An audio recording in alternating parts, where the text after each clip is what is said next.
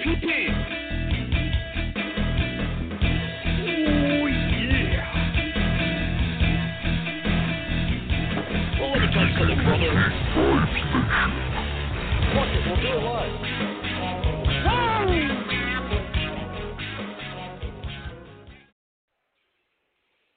Hello, everyone out there in Geek Vibes Nation.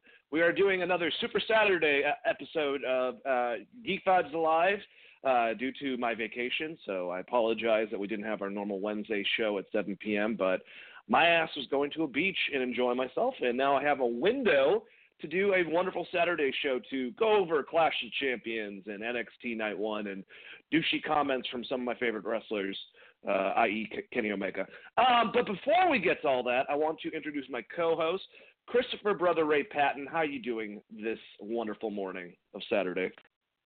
I'm doing absolutely wonderful, man. I'm absolutely stoked to be talking about some wrestling. I hope you're having a great vacation. We have a lot to talk about. First NXT live show, so I'm looking forward to just diving into this shit. And I also want to take time to let everyone know, with all the stupid fake holidays that they make up every 5 fucking seconds on Facebook, National Cousins Day or whatever the hell. It is actually the 21st of September, and they decided to name it Earth, Wind, and Fire Day. So go listen to some good fucking music from Earth, Wind, and Fire and have a great time. That's non-wrestling related, but I just wanted to throw that out there. So, yeah. Anyways, let's get... Are you saying you remember?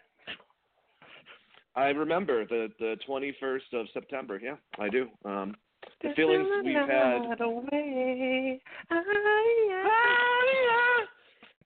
God, that was probably terrible for a listener, because I'm sure there was like a little bit of a delay between me and you, even though we both sang it at the same time. So it probably didn't come off at harmony. It came off probably like, multi-tracked. Maybe it was like a delay. Yeah. Does anyone know studio music out there? I don't know.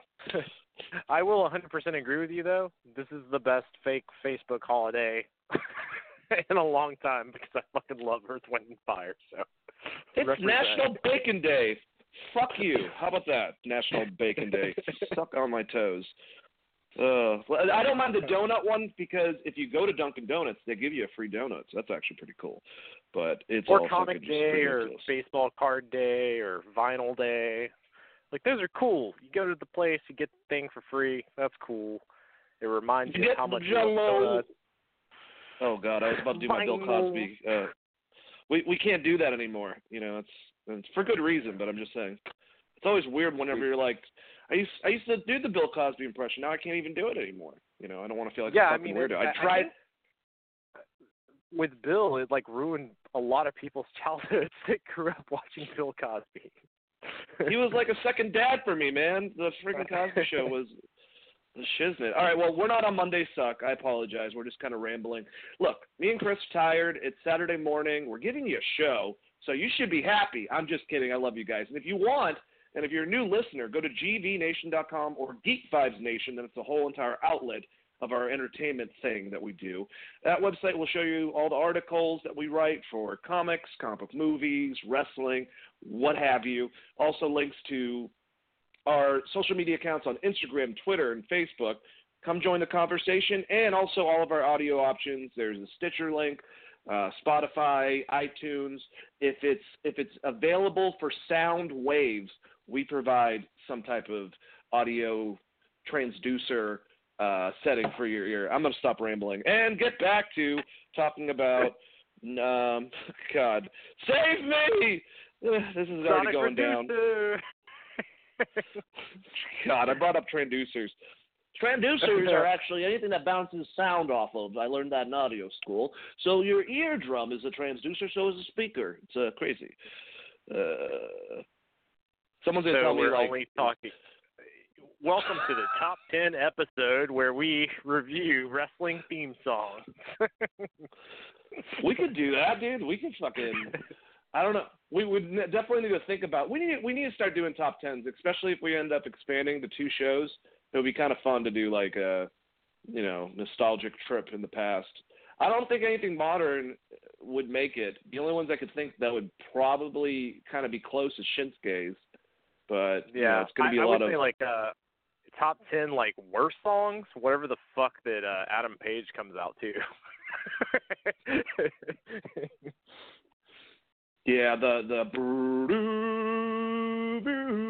it's so just cliche. We get it. You're a cowboy. We get it. You're like the good version of whatchamacallit, Stan Hansen. But I just don't get why talking. you wouldn't pay. Why wouldn't you just pay and get like a theme song people know, like the one from Tombstone, or like the Good, the Bad, and the Ugly, or something, instead of whatever. Or just do that song and just tweak it like WCW used to do. So it's it's not really Nirvana Smells Like Teen Spirit that DDP's coming out to. It's our own song. Or Raven back in ECW with no, I think they actually just fucking let him play that damn song with Zero from the Pumpkins. His WCW song was a take on, I think, Even Flow, if I remember right. Either him or Jericho. That's right. I can't remember. So That's yeah, right. They did that a lot in WCW. But yeah, ECW didn't give a single fuck. They just played whatever the hell they wanted to for. No, Sandman. I don't think. Yeah, exactly. I don't think Lars Ulrich, before Napster, realized that some guy named Sandman in ECW was playing fucking Enter Sandman every damn time he came out to the ring. So, hey, I'm Lars Ulrich from Metallica. Mr. Sandman, can you, not play that? That was a terrible Lars impression. Maybe we should start doing this review. Though, because what do you think? It reminded me. It did remind me of Spikolsky from of Fast Time. Spicoli? Yeah. Yeah. Spicoli. There you go. What did I say? Sapolsky. See, I'm already thinking about wrestling. Got Gabe on my mind. Sapolsky. And to find out, Gabe Sapolsky is now actually the owner of WWE. That's our first news. I'm just kidding. That didn't happen. He's still doing his thing over at Evolve. But I kind of hope that they use him creatively within the family of all the shows they're doing. It seems like there's been what I will say to start off, even though we're going to go into Clash of Champions first. The one thing I really liked about NXT, some viewers of the show that watch it every week might have detracted from this statement, but I think they showed us people that not normally on the show, just showed us a wide array of different fighters. Like I think I said to you, it kind of reminded me of like Street Fighter. Like there was like a dude from every location in the world. And next week they're going to show Keith Lee versus whatever the hell his name is, Dominik Dijakovic, the Russian, the evil Russian, basically from fucking Rocky. So it just seems like it has that flavor, and I really kind of liked it. It reminded me of Evolve's product a bit, and it was cool to see people from 205 Live represented on there. Evolve, with I forgot what his name is, Arturo Huas, I believe, who was awesome. It was just a cool experience. Did you get a same kind of feeling from it?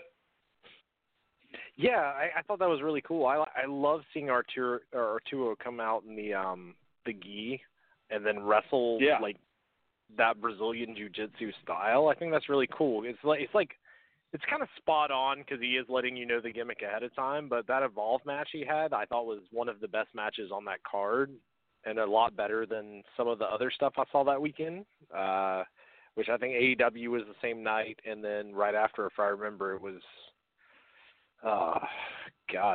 There was a New Japan show, and I thought that was one of the better matches where they worked that style. So that's really, really cool. I'm glad to see him there. And I did hear that Gabe is involved in WWE Creative at some level now. So that's interesting, and that leads me to believe that you're going to see more Evolve on the WWE Network. The network. Well, with him and even Trent Seven to an extent, that's one of Progress's, and he has his own thing as far as producing shows.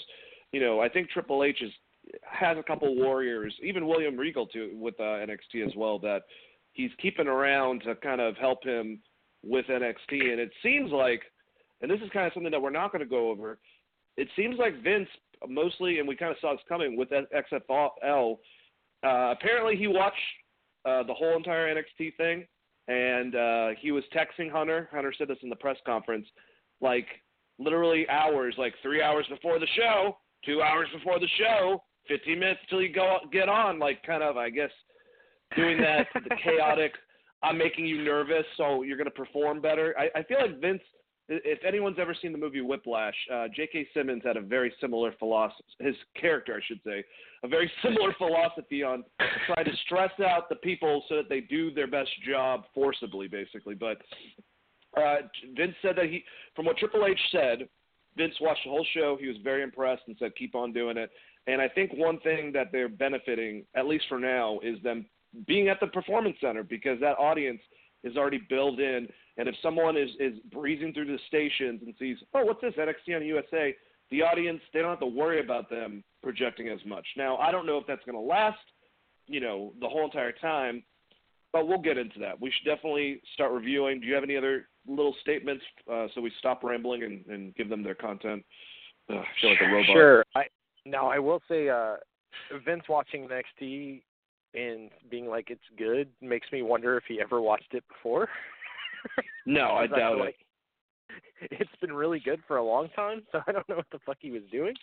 But outside of that, I also heard that Paul Heyman had 70 to 80% of the writing on Monday Night Raw, and this kind of points to our theory that this XFL starting up is going to take some of Vince's time. And I did hear that he kind of grenaded SmackDown a little bit again, but hey, man, maybe we're looking at something different, right?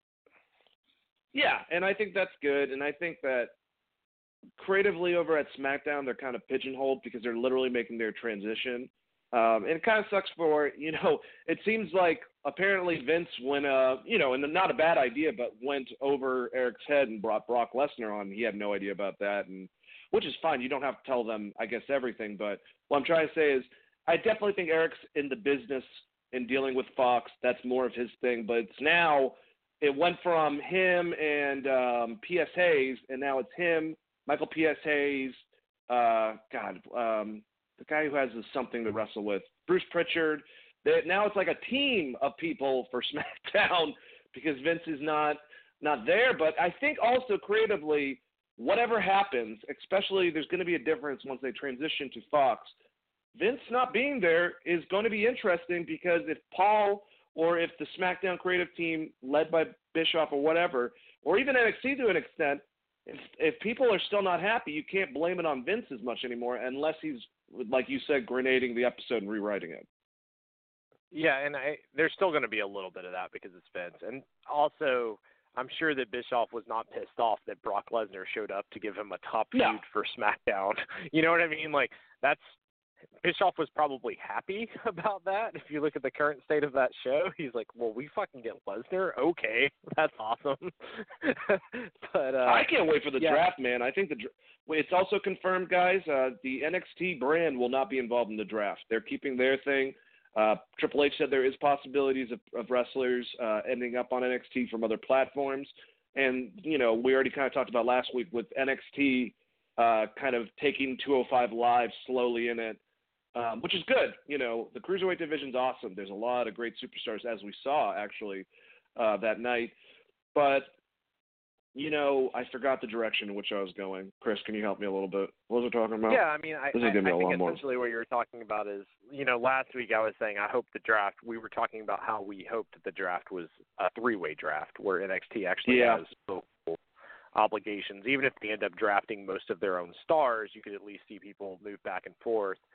It sounds like they're just going to do the normal draft, but we're going to have people pulled off of NXT, which makes me a little nervous because there's two ways that they could go with Velveteen Dream, which we're going to get into the show, and I think one of them is awesome, and one of them is awesome as well, but scary because you don't know how they're going to utilize said person. I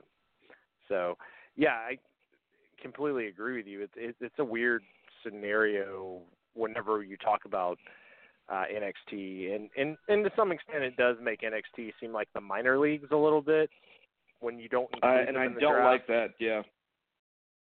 So I didn't necessarily care for that, but I mean, I think a year from now NXT is going to be the better show of all of these. If they keep it as it is, even if they're rotating in and out talent, it's a wrestling show, and if you actually like in-ring action, I'm based on that first live show and what they've done in the past, I would say that that's going to be the go-to. Yep, I completely agree. And, with the draft, it's very interesting. I don't know if they've confirmed this. I don't think they have, but it almost seems like USA and Fox are taking it like a serious draft. Like, I don't know if they're going to do a out of Raw or SmackDown show, or they're just going to do it on the platforms once they start. But they're taking it seriously, and it looks like they're going to make a lot of changes. Certain people, I think, are going to stay.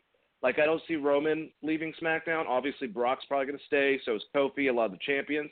But it is interesting that they're doing this, and it reminds me of when they first did the draft in the early 2000s, where the wrestlers themselves didn't know where the fuck they were going. I think they did that a couple times, actually, because they did one where JR got pissed that he was split up from King in the late 2000s. So, if it's like that and they kind of just the sport aspect, I like that being driven a lot more into it, and I like that and I appreciate that with NXT, AEW, New Japan. I like the sports-driven stuff. I know that that's not for everyone, but I don't know what the fuck you're watching wrestling for. Personally, to me, if the wrestling is not one of your main things that you like, Yeah, and I will say this as well. With Fox, I'm assuming that they're going to go for a lot of the bigger guys, and you're going to see in actual people that have accolades like Chad Gable, and then like New Day will probably shift to Raw for entertainment value. So I think you're going to see a lot more of that. The other thing I would say is they're bringing in, which because I fell asleep and missed the news with you that one day. They're bringing in actual like sports analysts that handle normal like drafts, which I've said they've done for forever, to actually announce draft picks and stuff during these shows, or that's the so plan, awesome. or what I've read, which I think is awesome. I've been saying forever, if you're going to treat it like a draft, treat it like a draft, but also treat the entire roster like free agency or a sport, like any other sport. I like it being more sports-based because that's the idea is that you're getting in the ring and you're trying to win a title by being the absolute best. It's super easy to hate, well, you don't, but it's super easy to hate the Patriots because they're so fucking good. Make something like that. You know what I mean? Like, make a realistic storyline that I think people that can get behind, and I think that goes over well, like better to me in today's modern time than like who tried to kill Roman. Yeah, that's a very good point. Who do you think would win in a stare-off between Vince McMahon and Bill Belichick? Like, first person to blink. Oh, God, dude. I don't think we have enough time to break this down. Off the rails. I think Belichick. I'm going to go Belichick. I think he's going to win. That man has an ice-cold stare. And he's never once gotten mad at the media like Vince did during the XFL days. If you remember, he fucking shit all over that guy. He looked like he was about to punch that dude in the face. Yeah. I'm gonna fuck your wife. What? Bill Belichick is just stone cold, dude, and not stone cold Steve Austin, but just like ice cold. And he never gives you the answer you want. He always diverts around the question, and that shitty hoodie adds 10,000 HP to Bill Belichick. He looks like the fucking emperor. He looks like Palpatine. I feel like he goes to fucking Tom Brady and is like, let the hate flow. There's that whole thing. Oh God. All right. Well, hey, I enjoyed this conversation, but we had an event that happened September 15th, last Sunday, in Charlotte, North Carolina, called Clash of the Champions. And COC for short. Oh my God. Oh Lord. Yeah, it's definitely. I'm turning red, and I don't even know why. This is so stupid. So I think I really enjoyed this event for the most part. There were some really, really bungled things that we'll get into. Second match right away. But let's start off with this. We got a match with Drew Gulak, Humberto Carrillo, and Lince Dorado three-way for the WWE Cruiserweight Championship. I think eventually Humberto Carrillo is going to take that title away from Drew Gulak. The way they've been building up 2-5 Live, that Drew, and I don't think this is actually true, but he helped him out over here and he's given him guidance, and now he didn't like him because he was becoming too good, and they threw Lince Dorado in there. I don't remember who took the pin because the 205 Live matches are way better than the pay-per-view 205 Live matches, if that makes sense. So I feel like I've seen this a million times, but Drew Gulak won. Definitely saw that coming. 10 minutes and 5 seconds. Chris, how did you feel about this match? So I had to go back and rewatch this because, as I told you, I missed the beginning of the pre-show. I thought it was a good match. Because I watched it out of order, I don't want to give it like a harsh judgment or anything as far as the crowd reaction and stuff, but I hate Humberto's name because it's too much like Alberto Del Rio. And the reason I say that is, that's true. You need to disassociate him as hard as you can with Alberto Del Rio. I think he's a great athlete. Really, that was a really fun match, especially, went 10 minutes on the opening. I still wish, instead of doing these matches that they know are going to bomb on the pay-per-view, they would shove the 205 match in the middle there to keep the excitement up. But that's more just like how I would book it versus how they would book it kind of thing. And also, like, why the hell are they showing commercials on the pre-show if the thing's not on the USA Network? Like, who is the pre-show for? Because the idea of a pre-show in general is to sell the pay-per-view. Yep. Oh, we'll get to that, man, because I watched a nice little AEW commercial during NXT. When it was on USA, I was like, whoa. And apparently a lot of different broadcasts were got that same thing. So interesting choices with advertisement. Obviously, that's out of, that's USA and TNT working together a little bit, but kind of a similar concept. I don't know why they don't sell the pay-per-view. I don't know why they do stuff. And I also don't like it during the matches. I would rather fucking you do packages, have a little bit of talking with the people that's all over-rehearsed and very quick, and they don't have enough time to talk and actually spend time on these matches than anything else. But let's talk about this clusterfuck, Chris. So we get to our second match. It's AJ Styles going against Cedric Alexander for the U.S. title. And didn't even have 5 minutes. You have Cedric Alexander that is and I know that there's been rumors lately that Vince was trying to bury him. I don't know how much I believe into that. I mean, I guess you could take it that way. I just don't think AJ Styles would do that because he knows he's made a lot of great comments recently about Cedric because Cedric's a huge AJ Styles fan. It's kind of crazy, but that was his biggest influence, growing up. And stylistically, you can see that they share a lot of similarities. So I think a lot of people were expecting a great competitive match, but it just wasn't. And they put it on the fucking pre-show. AJ Styles, one of the biggest wrestlers in his generation. I would say up there, not to the level of maybe a Cena, but pretty close to that. And that's what they did. I didn't get it. You could have put many of the other matches to start off.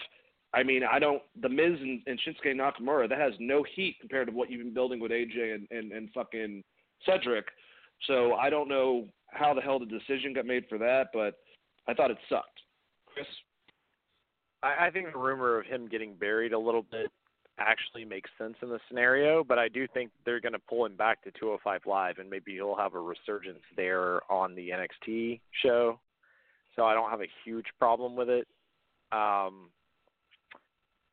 mean, when you get caught with a Styles Clash on the outside and then get hit with a Styles Clash and then take a beat down from the entire club and then don't have any response, it does seem like you kind of got buried. So I totally get that mindset.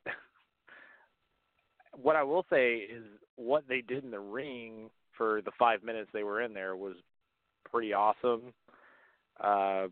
It just kind of sucks because I wanted the match to be more because they're both so fucking good, and it's AJ Styles, and I think he should always be, if you care about like in-ring work rate or quality, I think he should always be like at least in the middle of your show with someone really good. This match was just kind of just thrown on the pre-show, and instead of giving me like Baron Corbin updates of King of the Ring. I would much rather have them had like a 10 to 15-minute match. I think that would have been awesome. I will say I do like what they're doing with the club, and I like that they're a unit, and I like all that type of stuff. But it sucks because I know, and you know too, Chris, that AJ can do better. It seems like they've been kind of, giving us blue balls, if you will, with AJ a lot. We know he had an incredible match with Shinsuke, Wrestle Kingdom. They worked great together. That feud kind of fizzled out into nothing. Samoa Joe, they've had incredible matches together. It didn't really do that much, even in ring. And then they kind of just hop-shotted Seth Rollins real quick, Ricochet, and Cedric Alexander, and didn't really – they had good matches. But I think we could have seen more, basically. I think they're underutilizing AJ to an extent with his in-ring abilities. They are like you said. What I would say is hopefully it's to either combine Undisputed Era at some point or bring back Finn and make him part of the fold and then have them have their strong run. Because that's the other thing is like Finn got killed by Bray and has been gone, which was a planned vacation, so he's not injured or anything. Why don't more wrestlers do that if you're like Sasha Banks or Luke Harper, where you're just pissed off? Instead, just ask for a planned vacation. Apparently, you can do that. So I don't know. CM Punk was amazed by that concept that you can go and get married and go and have a time off.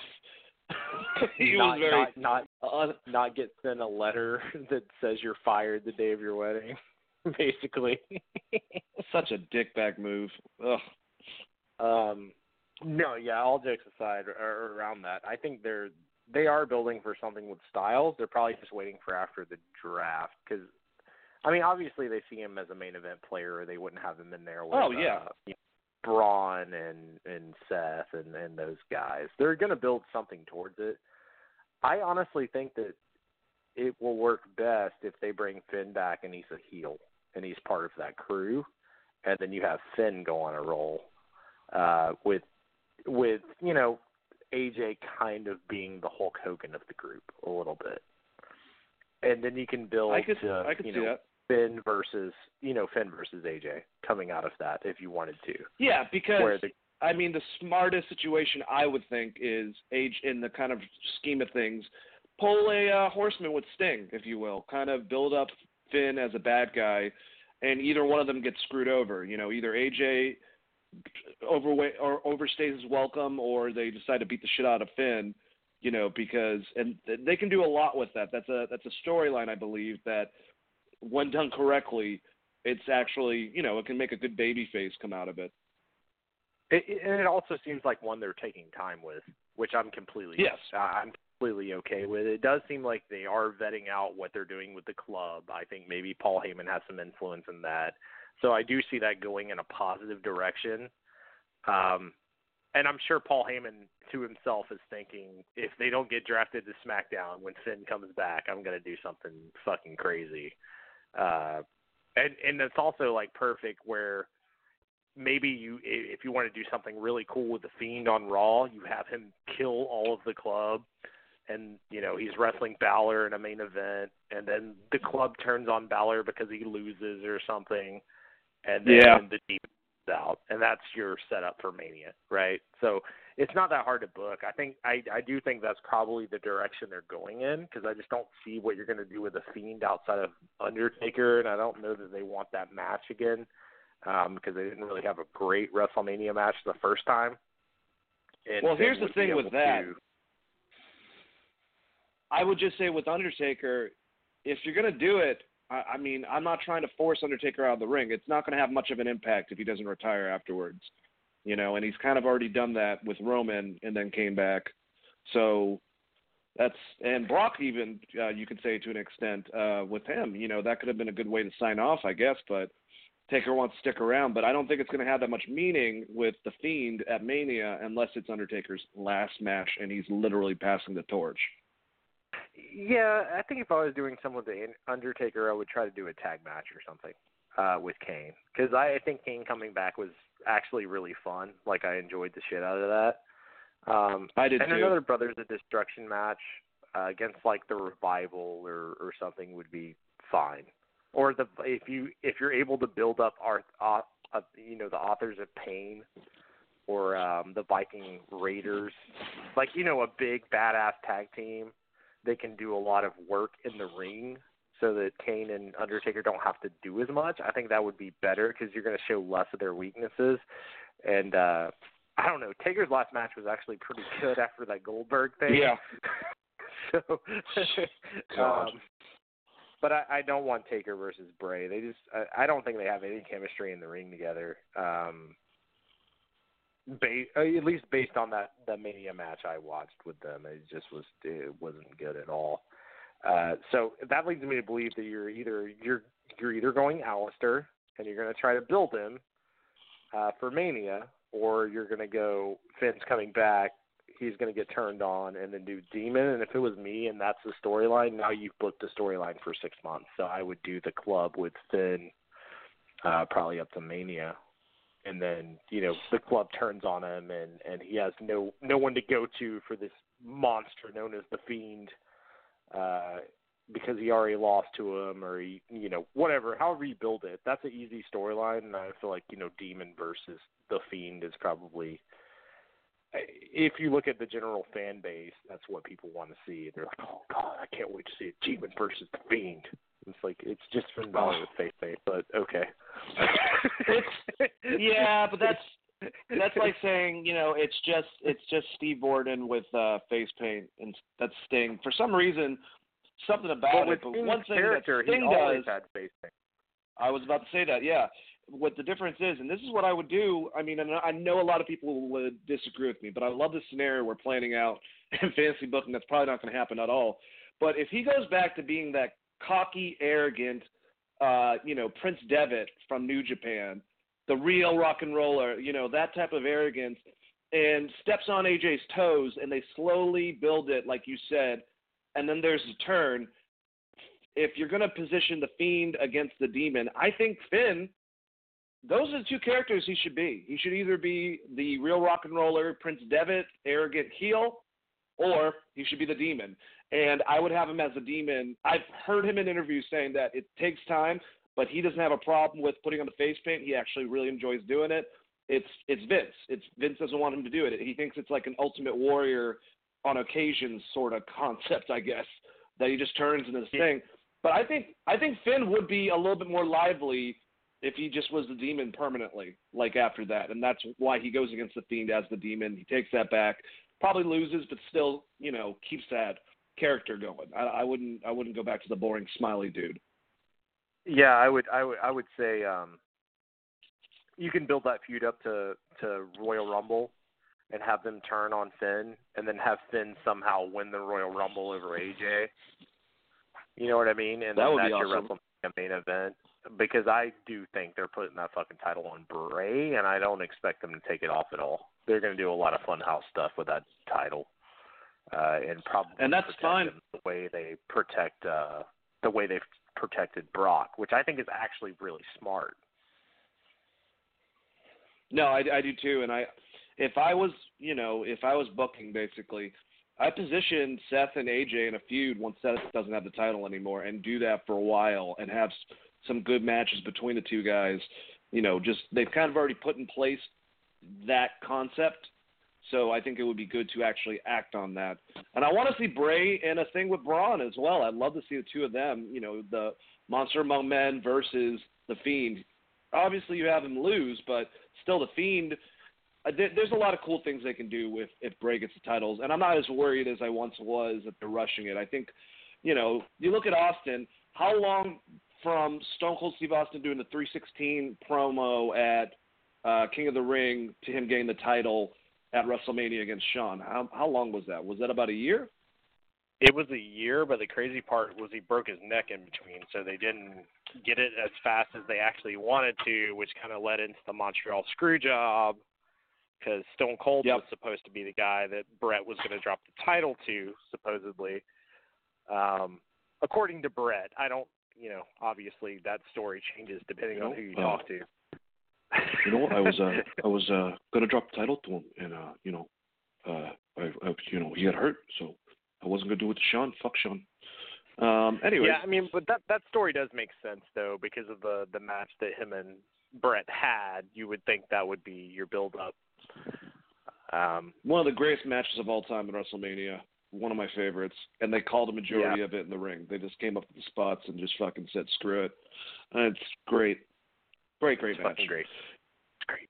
All right, well, let's get to... No, but right before we go, I think that's easily the way to go. Like, it's so easy to book out of that if you put Finn back with the club, that especially if Paul Heyman is actually getting as much of the show as they say he is, and we're talking near December, which is when XFL is supposed to really ramp up. I'm assuming that's probably where they're going.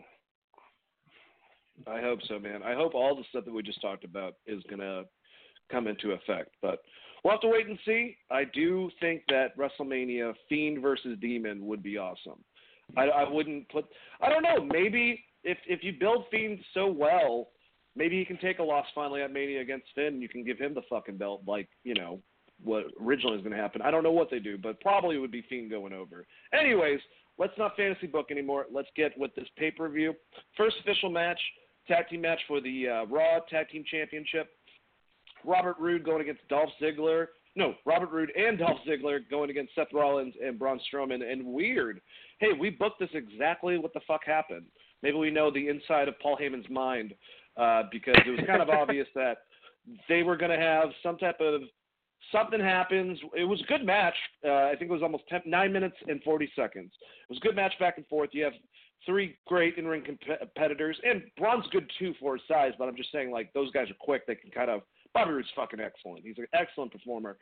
But, there was a little bit of non-understanding. Seth was out. Something happened. I don't remember exactly because it was last friggin' weekend, but one was taken out and was outside, couldn't make the tag. The other one got pinned afterwards. It was like, what the fuck, man? Where were you? And they got all aggravated at each other. So very on the nose, but I don't have a problem with it because I kind of wanted this thing to set up like that. So, Chris, what did you think about this match? I actually thought it was a really well-worked match. It wasn't my favorite match on the show by any means, but it was a lot of what we thought it was going to be. I just thought the club was going to be involved more, to be honest. Me too. And they really weren't. I think that's the one thing that we got wrong. We kind of knew it was going to be a fuck finish with Braun hitting Seth. I didn't like that Braun didn't beat down Seth, but I understand because they're trying to build him as a babyface, I guess. You know what I mean? Instead, they just had him have that awkward interview where he's like, I didn't lose the titles. Seth lost the titles, and he's going to get these hands later. So that's what they went with. Which is fine, but I just assumed, like, the easy out would have been to have the club do it since they've been building up the club versus those two in multiple different ways, and they ended up not going that route. But the match itself was good. I was really surprised on not the outcome so much, but the way it was booked, if that makes sense. No, I completely get it. And speaking about strange choice in booking, but I guess a progressive story, Bayley did some heelish stuff, but I'm assuming what they're trying to transition her character as is that she's being influenced by Sasha, but she's in denial. Like, she still thinks she's a babyface, like a good person, and she's an inspiration. But slowly, Sasha's getting in her head and kind of, if Sasha's the Emperor, she's Darth Vader sort of thing. So she did some heelish shit to win. The match wasn't even 4 minutes, and Charlotte took a loss. But if it progresses the storyline, I like that they're really selecting these four women and really utilizing them because they're four of the best wrestlers, period. Either as popularity and ring work, combination of both. They're four of the strongest competitors that WWE has. So I don't care. I'm not as invested.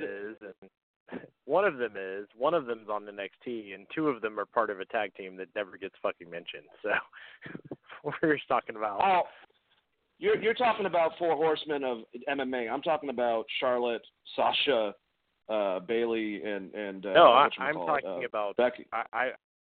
I'm talking about the 3 horsewomen of WoW or Stardom that they don't utilize as far as being the best workers in that company. Well, yeah. Well, at least Io's got what she's got. They don't, Chris. They don't call them the horsemen though. God, the horsewomen, confusing the crap out of me. Sorry. No, you're good. Sorry, bro. But I mean, if they're one short, they can.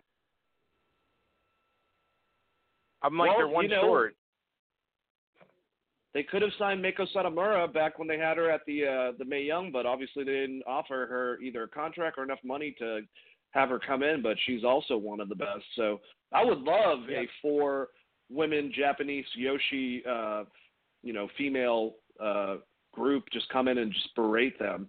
And if you had those 4 women, yeah, that's what I was getting at. Is now you have the 4 horsewomen 3-way match. You bring Ronda back, and that's your fucking main event for WrestleMania. Yeah, I could see it. What if Ronda comes leading the Yoshi wrestlers against the 4 horsewomen? That'd be interesting for sure. But like I was trying to say about the match, I'm not as invested as this side as the Sasha and Becky. So this is whatever. Like I said, this is story progression. What did you think about the match, Chris? I thought what they did in the ring was fine. It was very short. I didn't like the turnbuckle spot because of the camera itself. Didn't show her deliberately taking off the pad as well as it should have, and it kind of missed the spot where Charlotte hit it. So the finish looked like, what the fuck happened? And as a wrestling fan, you understand, like, oh, she hit the turnbuckle, so she lost. But to the general audience, you would just be like, what the fuck just happened? I wish they would just give her brass knucks or something instead. Like, bring back the brass knucks. I mean, if you're going to cheat, why not just, like, deliberately cheat? Like, the most heel move is to hit someone with brass knuckles. Like, it really is. Because it's like, I knocked him straight out. Look at that. And they kind of did that with Charlotte, and I was just like, it's only been 4 minutes. I feel like it also makes finishes look weak when you do that finish. I don't know. So that piece I didn't like. I like them continuing the feud. But the thing is, no one wants to see Bayley be a heel unless she is a heel against Sasha. That was the entire storyline that they set up. So her being a heel against Charlotte, who's also a heel, I don't think people give a shit about, to be honest. No, they don't. All right, well, the next match was the Revival going against the New Day. 10-minute match for the Tag Team SmackDown Championships, or the SmackDown Tag Team Championships, however you say it, probably the correct way. But this is a good match, good back-and-forth tag match. The Revival ended up winning. I think that was smart, actually, because it made us think, oh, shit, maybe Kofi is losing to Randy, and we kind of already predicted that. But it was kind of like, I guess, like a false concept. We got a great tag match between these two groups. They always put on good matches together. And, Revival's still your WWE SmackDown Tag Team Championship. But here's the thing. If you ask me next week, maybe, if there's no changes, who's the Raw Tag Champions and who's the SmackDown Tag Champions, I'm probably not going to remember. So I'm just being honest because I feel like they flop around so fucking much. Chris, what did you think about this match? I agree with you. They do flop around a lot. I thought it was a really good match. The Magic Killer spot looked like they fucking killed Big E. That was the most. Yeah. Like, they definitely hurt themselves more than they hurt Big E, but also he took it kind of wrong. He took it, like, directly in the chest instead of hands up in the face. Because, I mean, it's essentially a code breaker, like a lifted code breaker. And it looked like shit. I will say that. I thought Xavier Woods was brilliant in this match. I thought he definitely pulled the perfect, babyface selling in distress the entire time. And I like the Revival just not just immediately pinning him and actually doing something that's like, no, we should murder them so they can't fight us again. I kind of liked that. So there was a lot of stuff I liked in this match. I didn't really care for their promo afterwards as much. And I think that the game plan for the pay-per-view changed whenever they signed Brock to come back to SmackDown. Because I really do think that the original idea was Orton was going to win and you're going to have a run with these guys. But when they got Brock, they were like, sorry, Orton, you're not getting the title tonight. I agree, and especially on the promo stuff, man. I don't think the Revival are terrible, but, for someone that's obviously somewhat of a throwback to the Brainbusters or the Anderson brothers, I don't know about Ole, but if you want to see some great fucking promos and study off of them, Arn Anderson and Tully Blanchard can fucking cut a promo. Tully still can, obviously, with his work with AEW, but I would definitely go back because they come off like, yeah, we're done, like Cameron Grimes. Like, we're dumb rednecks. Yeah. We just beat them. We're heels. I just don't do an interview directly after a match and then ask people to remember lines. Like, they just work 10 minutes in the ring, and they're out of fucking breath, and now they have to do a fucking promo. If you're going to do it, just let them shoot. You know what I mean? Yeah. It's like if I just ran a lap around the track and had what I was going to say in my head, when I could get back to the microphone, I'm probably going to be like, NASCAR racer, basically. I'll be like, car ran real good all day. You know what I mean? Like, that's what would happen. Yep, I completely agree. All right, so then we had the tag team women's championship, whatever they are. I'm sorry. WWE Women's Tag Team Championships. Alexa Bliss and Nikki Cross. This was a pretty good back and forth match. I will say that I think Mandy and Sonya especially are getting better in the ring. They've definitely improved since they first started. Alexa's good. Nikki's good. I hated the fucking build-up with Mandy Rose doing the cheap heat of calling Nikki unattractive, whatever the fuck she said. It was stupid, especially since Alexa Bliss has done the same exact thing, but I guess she's a babyface now. Not quite sure. Chris, fuck this 9-minute match. Does this mean the Kabuki Warriors, oh my God, I said that. Does this mean that, Asuka and Kairi Sane are going to finally take the fucking titles from Alexa Bliss and Nikki Cross after this? Because who else do they go against, Do you want my honest answer on it?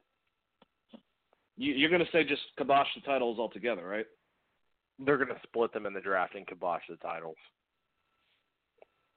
I could see it. That's my guess. But, Kabuki Warriors would be great. I thought this match was actually pretty decent. I agree with you. I think that specifically Mandy Rose, I think, has gotten better in the ring. Not to the level that Lacey Evans has gotten at recently. She left for like 2 months and got really good. But yep. she's gotten better in the ring. Which I know Lacey Evans was in this match. I'm just saying, as far as getting good goes. It was to me, it was a little bit of a weird match in a weird spot. And I want to see the Alexa Nikki thing play out, but also I don't want to see Alexa turn on her. So if that's what they were going for, like, no, now we're going to turn Alexa's face and she's going to be really friendly with Nikki. I just don't know where the storyline would go. She would get a lot of heat if she did that, though. Alexa's good at doing that. I don't think Alexa is ever going to get heat if she's dressed like Harley Quinn.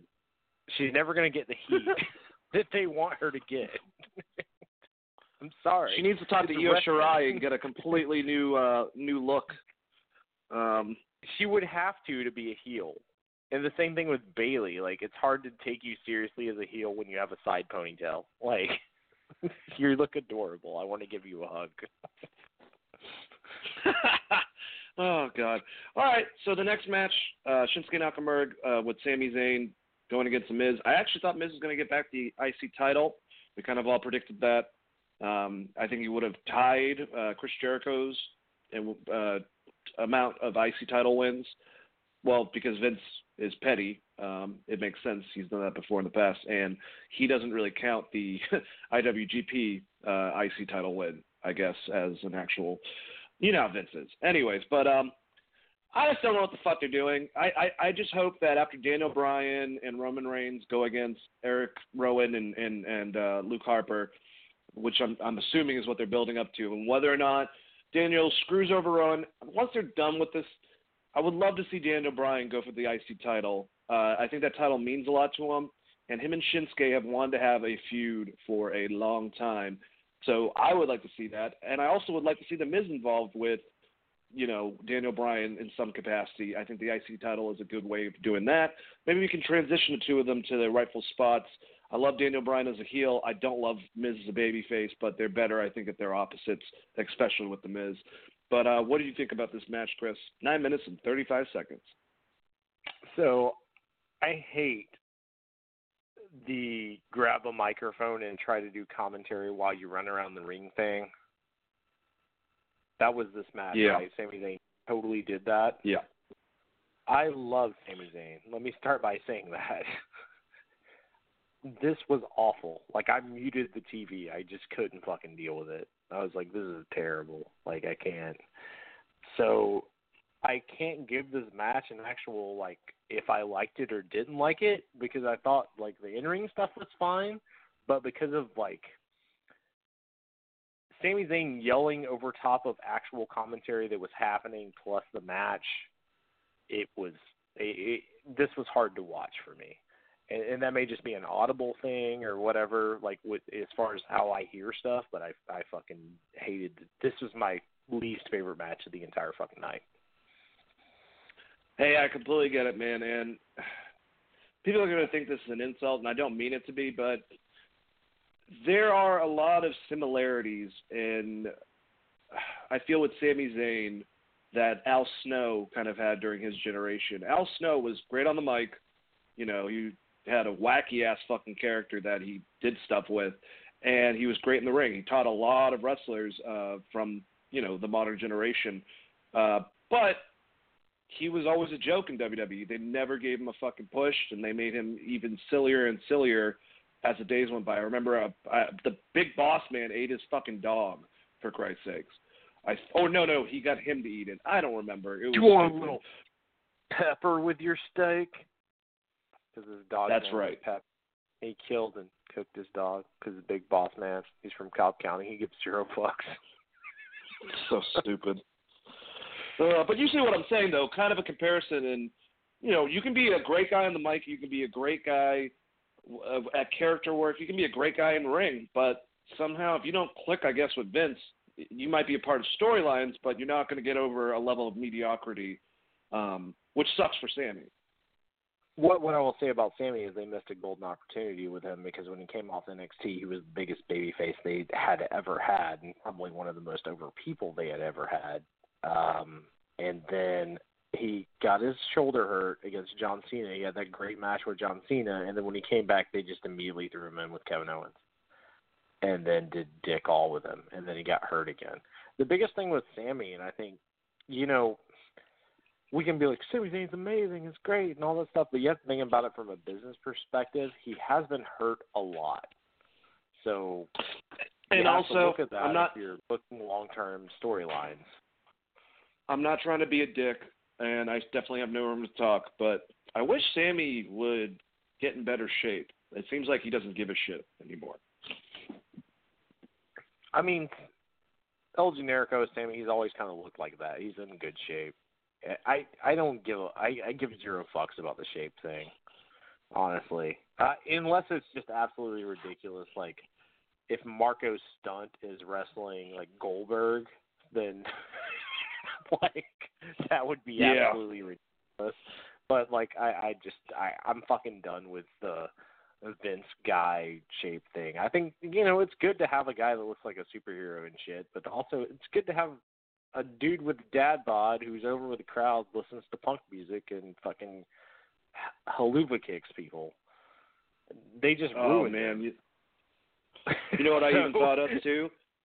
I don't think this is even an accurate comparison, but it does kind of remind me how over was Diamond Dallas Page in WCW, and then when he finally got to WWE, he was a stalker fucking weirdo, and then became a motivational speaker. Like, Something like that. It's like, how the fuck does someone have so much steam? Yeah, I a little have no bit. idea. I have no idea how they fucked up Sami Zayn, dude. I really don't. I thought that he was. Well, actually, I mean, the idea is he got hurt and that Vince killed his push. He did the same thing with Finn. I mean, he's still pushing Finn like mid-card level, but when Finn won the title and had the shoulder injury, Vince kiboshed it. Vince wants dudes that are going to be there day in, day out. And that's very hard to do in that if you're wrestling at the level of Sami Zayn, who's just constantly killing himself to have a good match, even if it's only like 2 minutes. I don't know. My advice for Sami Zayn and Kevin Owens would be when the contract's up, leave and go to New Japan, do something cool there as a tag team or something. Because them versus Guerrillas of Destiny as a tag team, especially if he goes back to El Generico, that could be really fucking fun. Yeah, I agree. All right, I think the matches really picked up after this. I thought all 4 of the last matches, especially this next one that we're about to talk about, were a lot of fucking fun. Sasha Banks won against Becky Lynch. Now, it kind of sucks because it got kiboshed by a disqualification. But then they went and had basically, it ended up being, I think, 20 minutes of them just beating the shit out of each other all around the arena. They kind of would go back to this with Eric Rowan and Roman a little bit. But the ladies, it really reminded me, Chris, of a callback to Sasha's match with Charlotte on Raw, where they were using the handrails. Yeah, using the handrails for. I thought it was an awesome match. I really enjoyed it. I know we're going to see more going forward, and it kind of had a shitty bullshit ending. But like I said, for story development, if there's a purpose, I don't have a problem with it. And these ladies have entertained me with kind of their rock stone cold sort of chemistry going on, if that makes sense. Not that Sasha what I've learned cut from a promo like the Rock. What I've learned from Becky and Sasha is that the only opponent for either of them is Charlotte because they don't have great matches together. So Charlotte seems to be the common denominator in there. Oh, you didn't like this match? I thought it was fine.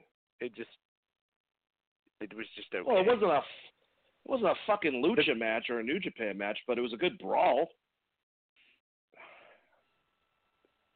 I'm giving my honest opinion. If you put Charlotte in place versus Sasha, or you put Charlotte in place versus Becky, it would be a better match. Well, sure, but it's a match between the two of them, so. Yeah, that's what I'm saying. They didn't have good matches against each other in NXT, in my opinion. They didn't have a good match here. I thought it was fine. I also don't really care about the storyline that much. And I don't really care about WWE pushing Sasha as a sympathetic person when she left the company for 4 months publicly. It was like, fuck WWE.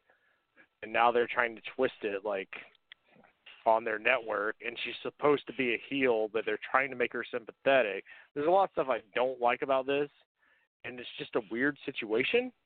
I did like the brawl. I did like the chair spot with Becky doing the disarmer through the chair. I think it's fine. I just don't care about the storyline. And I'm also kind of just done with Becky because I don't think that she's what they think she is, to be completely honest.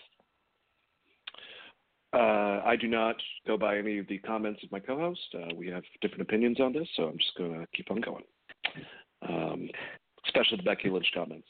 All right, so we had Kofi Kingston I would like to hear your take. Like, I mean, I'm completely wrong?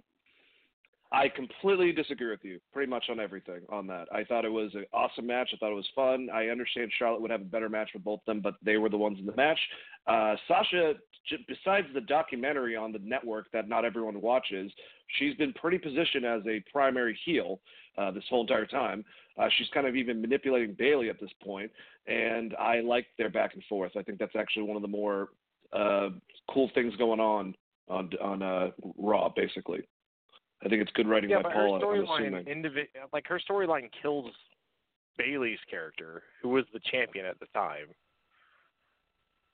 How? So The biggest thing that's happened to Bayley in the last couple of years was Bayley turning and joining Sasha. Or just give the feud. Bayley hasn't done shit. She was her tag team partner. The person she should be mad at is Bayley, who is also a champion. That should be your feud, not Becky, who had dick all to do with fucking Ron Burgundy. Sasha. Agree to disagree. Yeah, I agree, but we'll agree to disagree on this one. Like I said, the match wasn't like it's not like it was drizzling shits or terrible or anything. It's just it was a storyline match that they built into the pay-per-view, and Becky has had a bunch of bad pay-per-view matches since Mania, in my opinion. I don't think that she's really stood out, and I don't think that she's the character that WWE thinks that she actually is. All right, are we moving on now? Mhm. All right. So Kofi Kingston went against Randy Orton. This was a pretty kind of got boring. I'm sorry. It's very methodical. That's how Randy Orton does his matches. But after 20 minutes and 50 seconds, I will say I'm happy that Kofi got a win over Randy. It seems like this is going to dissipate because he's got a new problem with Brock Lesnar. But he was able to, I guess, avenge himself, which is a good notch. I'm surprised they did this. I thought that Randy was going to get that title from him, but obviously there was other plans. Chris, what did you think about this 20-minute slow robot match? It was still good. I'm giving a lot of shit. No, I mean, I think you're 100% right. It was a very methodical Randy Orton Triple H style match, just Kofi selling 80% of it, and that's what it was. It wasn't very good. Especially if you compare like other Kofi matches he's had recently, like the Daniel Bryan matches he had, Daniel Bryan, but it's not like Randy Orton's a bad wrestler or anything. He's had great matches. I just kind of expected more from the two of them, especially giving 20 minutes to it, other than Kofi just selling the entire time. I liked the match overall. I'm not going to be the guy that's like, that match was fucking terrible, because I thought it was still, like, Kofi selling was pretty good, and there's some good spots. I did think Randy was going to win, and I think the Brock thing, they must have gotten that done right before the Orton-Kofi match, because I do feel like probably going to have Brock dismantle him, and then Kofi wins at Royal Rumble, and that's your Mania match. Because Kofi's been such a highlight spot in Mania, I feel like he's going to have some kind of weird thing where he does something completely fucking crazy in the Rumble and wins the Rumble, and then there's your Mania match. Because if Brock gets the title, he's holding that sumbitch till Mania, like, at least. I would say so. I definitely agree with you on that. And people will bitch about it, but and me and you, we both don't have that same type of animosity anymore towards Brock. He is what he is. He's an attraction, and if it's a guy that he can work with, he puts on damn good matches. And Kofi seems like that same type of recipe, Chris, as a Daniel Bryan and AJ Styles, a Seth Rollins, that he's put on excellent matches with. Yeah, I think the problem is most of the big guys they try to put him against aren't as good as Brock Lesnar is. He doesn't know what to do with them. And he doesn't want to just do, like, we're going to do 5 spots. Like him and Cena had a really great match, which was kind of crazy. But, like, you put him against Braun, that was, like, terrible. I don't know that I thought him and Joe was really good. Brock hasn't had a terrible match outside of the Dean Ambrose scenario. And I just think they just didn't like each other at this point. Oh, yeah. Yeah, I definitely agree with you on that. But we'll see with Kofi and Brock, but I definitely think there's a lot coming with that storyline. And I like your scenario with the Royal Rumble. I think that would make a lot of sense. Eric Rowan defeated Roman Reigns. It would also be great to see Kofi finally win one instead of just being the highlight reel, right? Yes. No, that would be fucking awesome. That would be a great accomplishment for him. Eric Rowan defeated Roman Reigns after a 17-minute and 25 no DQ match. These guys beat the living shit out of each other, especially Roman, man. He can take some punishment. At the end, I think the big reveal, though, was Luke Harper helping out Rowan get his win and coming back into the fold. I don't know where the fuck they're going with this. I'm not even sure WWE knows where they're going with this storyline. But I'm glad Harper's being utilized in some way. I'd let him get behind the mic and give him some time to fucking cut some promos. But they're going to do whatever they're going to do. Obviously, I think that a lot of us think, maybe it's not obvious, but it seems obvious that this is going to be building towards Daniel Bryan and Roman Reigns going against the Bludgeon Brothers or the ex-Bludgeon Brothers, and possibly, Daniel Bryan was behind it the whole entire time, and he ends up fucking over Roman. I don't know if they do that or they just have a tag match and then Daniel Bryan becomes a babyface. What do you think about this match? What do you think about Luke Harper? And what do you think they're going to do with Daniel Bryan and Roman Reigns after this? I was way higher on this match than a lot of people. I thought it was very, very well done. It was a good ass brawl. The only downside is I wish that they would have let him hit the spear from that full sprint that Roman was in, because he looked like he was going to kill Rowan. And then just have Luke Harper attack him, because I wanted to see that down the ramp spear. That would have been awesome. But it made sense. I get why they did what they did. I just did give us the spear and then maybe do the attack after or something. Outside of that, I think probably you're going to have Brian's going to come out as the mastermind, and then you're going to have Brian, Luke, and Rowan versus the Samoans, essentially. Oh, yeah. You have the Usos and Usos and Roman. Usos and Roman. Roman and Rowan are way too. Just flip the letter upside down. Same name. Yeah. But I think you're gonna have the Samoans versus Daniel, Luke, and Rowan. That would be my guess of what they're building. That would be friggin' awesome if they do that. I would love to see them utilize the Usos with Roman. I think that they're great, grouped together. And I think they bring out Roman better, with him on the mic and stuff like that, because he feels looser. So, yeah, I would love that to inevitably happen. Bunch of fun wrestlers, too. And I also will say, Eric Rowan has gotten better in the ring. He has definitely gotten better in the ring as a big guy. He used to be like a lumping just whatever the fuck, and definitely looked less compared to Luke Harper especially, or even Braun, but I think he's gotten better in the ring. I don't know if he's gotten better or we just haven't had the comparison, because once Luke Harper gets back there, we're going to be like, God damn it, Luke Harper's so good. Why are they not pushing him? Because I guarantee you that's going to be the conversation a few months from now. But I will say this. I think the idea of Roman with the Usos is fucking great. Money should roll with that. And I 100%, for whatever reason, if you watch Drive Along with Roman, he has so much more personality when he's just talking normal than when they give him a mic. I don't know what the disconnect is there. It's it doesn't click or something, or they're giving him too many lines. But and I will say that Roman's push since he came back from leukemia has been pretty well done. They haven't overdone it. I think they put him in some good scenarios with different wrestlers, and I don't know. I just hope the end all of this is not somehow Brock versus Roman at Mania. That's my only hope. Oh God! Oh my God! I didn't even think about that, Chris. Oh Lord! I mean, split them from brand. If I'm WWE, I split them from brands so that fans don't even think about it. But you put Roman on Raw. You can finish your thoughts, sorry.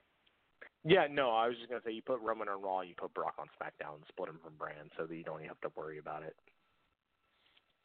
I know a lot of people consider it patting themselves on the back with the Connor or Cure thing, but I think it's really great how much Roman's been involved with that. He was on, I believe he was on Lillian Garcia talking about it. I listened to it not too long.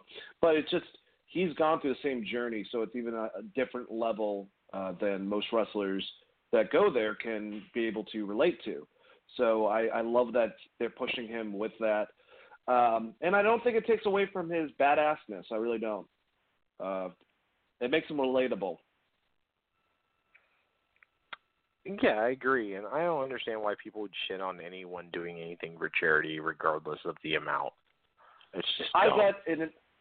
It's so stupid. Remember the ALS challenge not too long ago? Everyone was doing that. And I had this girl that went off on me about fights and how charities do this and that, and I'm like, so what do you do? Just nothing? Just what? You're such a good person for? I don't know. I don't get that concept either. Like, you're a good person for not donating anything ever. Congratulations. Yep, you're actually an asshole. Yeah, people can fuck off with that. I agree with you on that one. All right, well, Seth Rollins went against Braun Strowman. I did not see this match going the way it did, honestly, but the way that they kind of made it, both men were worn down. Braun was obviously the one that I think was in the ring more so, but Seth got hurt on the outside with their tag match. And Seth just took it to him, man. He got thrown around a lot for the majority of it, and then kind of like Brock, similar. He came back, and it took, I think, what was it, like 5 stomps finally to put Braun under. After the, I know, it just weakens the shit out of that. He even did a pedigree to try to get him. That now I just remembered, which I think he should start doing the pedigree again. He had to do Hunter's move to get the pin, basically. That's how I took that entire fucking match. Excellent job, Seth. That was a very smart maneuver. That's exactly what I would have done. He definitely hooked the arms and got the pin, shovel style. Shovel style. Just hit him in the face with it. That stupid big. Anyways, I'm just kidding, Braun Strowman. Don't kill me. Seth Rollins, Braun Strowman, I don't think that was the story. The story was afterwards when The Fiend showed up and put the fear into Seth, and that would travel onto Monday Night Raw when the Demon, for some reason, I understand they're in Tennessee, Kane came out, he beat up the guys that were beating up Seth Rollins. I don't remember exactly who it was at the time, but it ended with The Fiend coming and taking another victim in Kane, and then just terrorizing Seth more. So is Seth bit off more than he can chew with The Fiend, Chris? I mean, yes, because he's going to lose a Hell in a Cell. So, yeah. If he doesn't, we're all going to fucking revolt. Yeah, people are going to be pissed. My biggest problem with this is I thought the match itself was, actually really, really good. I enjoyed it a lot. Yep. My biggest problem was the storyline coming out of it, which was then they had Braun show up. And, one, he took, Seth, 85 finishers, like you said, to beat him. But then he just showed up and destroyed the entire tag division the next night. So that means that Seth could, wholesale own all the titles by himself, in my opinion. Because he beat Braun, and he's beaten Brock, which basically means Seth is unbeatable. Yep. Which is fine. But that's not the story they're telling with Seth, because the very next thing he did in the main event was have him cower from The Fiend. It's interesting, man. It's really interesting. I don't get it, but I'm interested. I'm glad that we got to see interaction with Kane. I think you're going to continue seeing that with The Fiend. Obviously, he's not going for the people that we think he's going for with Austin and Taker. And I feel like SmackDown, their anniversary show, when it goes to Fox, I think Mr. Stinger is going to take a Scorpion Death Drop from The Fiend, and this is going to continue, basically. And Seth is going to be shook to his core. And he's going to take that title. The Fiend's going to take that title away from Seth. They better do that. I don't even want to If I was WWE, I would definitely have them kill everyone on this anniversary show. But if you're nah, Sting's got to be protected, then have Sting screw him out of the way that Hell in the Cell. Just drop down from the rafters onto the top, through the middle of the cell or something, and then just lay fucking Bray out with a bat. Yeah, and just leave. I like it. Because either fuck the Legends or not fuck the Legends. Either have The Fiend kill all of them or don't have them on the show.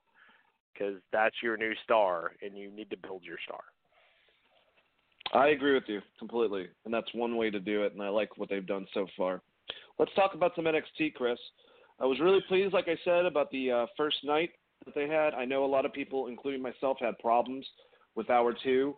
We had one of our members, Chris, was commenting on that. And just to let everyone know out there, as soon as Suits is done, which is after next week, they go back to, it'll be a full 2 hours on USA Network. So you're not going to have to switch between the things. I guess you can look at it in good ways and bad ways because the network just couldn't handle the people trying to all get in. So it just completely, I had to log back in completely. I know a lot of people did. Some people didn't. But, you know, I guess that's still them being busy and keeping their viewership from USA to the network. Probably more of like us, the casual fans. But it did over 1 million. I think it was 1.5 million viewers, which is, I think, is definitely what they were going for. You know, they're not going to expect having 3.5 million viewers on the first fucking episode. So I know a lot of people are giving them shit on that, but I think that's actually a pretty reasonable number for WWE to get. But, yeah, with all the problems, I think they put on a great show. The only thing I didn't like, Chris, was the ending. I thought the ending was stupid. It's like Paul was like, all right, so I remember Attitude Era where we just sent fucking everyone just out and everyone would just fight. And there was no organization of who was fighting who. You know, they could have had the Imperium kind of square off with the Undisputed Era. They could have had Pete Dunne go for Walter's throat, because why wouldn't they? Because Walter and Pete Dunne hate each other, and they're both brawling just randomly. Like, it was just a lot of random chaos, and it could have been a little bit more organized. But I'll give him it. First night, live on USA. I thought they did a damn good job. I thought Hunter did a good job. Overall thoughts before we go into this event, Chris? Overall thoughts. I thought the first hour of the show was amazing. The second hour was lackluster because of, one, I had issues with the network. And if you're going to do that, they should probably do a 15-minute intermission so that they can deal with their issues for next week. Yeah. Or do a talk show in the middle and then just let it run over, because it doesn't actually matter because you're not on TV. It doesn't have to be exactly 2 hours. It can be as long as you actually want it to be. So that entire thing was fucking stupid and very upsetting. And then I got fucked out of a Matt Riddle match, essentially. So the second hour... And that's the third time they've done that. Hour. It's like, can we just get Killian Dane versus Matt Riddle? Yeah, I want to see that match. Can I finally see that match? Probably not, because now they're going to do Dane versus Walter instead. Or Kushida. I'm not even... Yeah. Oh, that's awesome. All right, let's get into this, because some of the stuff they set up and some of the people that were there, really, really cool. They start off with a bang, Chris. 4 women for the number 1 contender to go against Shayna Baszler. They had Candice LeRae, Io Shirai, Mia Yim, and Bianca Belair. The end happened with LeRae hit a reverse Rana on Yim and a springboard moonsault to win the match and get the number 1 contendership. After the match, Shayna Baszler, Maria Shafir, and Jessamine Duke surrounded LeRae on stage and tried to intimidate her, basically. But, dude, I understand that she's literally gone. Did you call it a lucha salt? Yeah, I'm actually reading from something. That's what it said. That's a reverse Rana, isn't it? No, it's a lion salt. Jericho. Chris Jericho. Oh, springboard moonsault. Springboard moonsault is what they listed it as. It is the lion salt. It's a lion salt. It is. When they didn't call it a lion salt, I was like, they really do hate Chris Jericho now. That's just deep, man. Well, they shouldn't have pissed off Chris by fucking over a great storyline with him and Kevin Owens, you know, just to have a match between Goldberg and Brock Lesnar that didn't really need a title. But I think we all kind of, you know, he stated recently that was the start of the end, basically, of him giving a fuck about working with New Japan. To be fair to Goldberg and Brock, they had a better match than Chris Jericho and Kevin Owens. They did.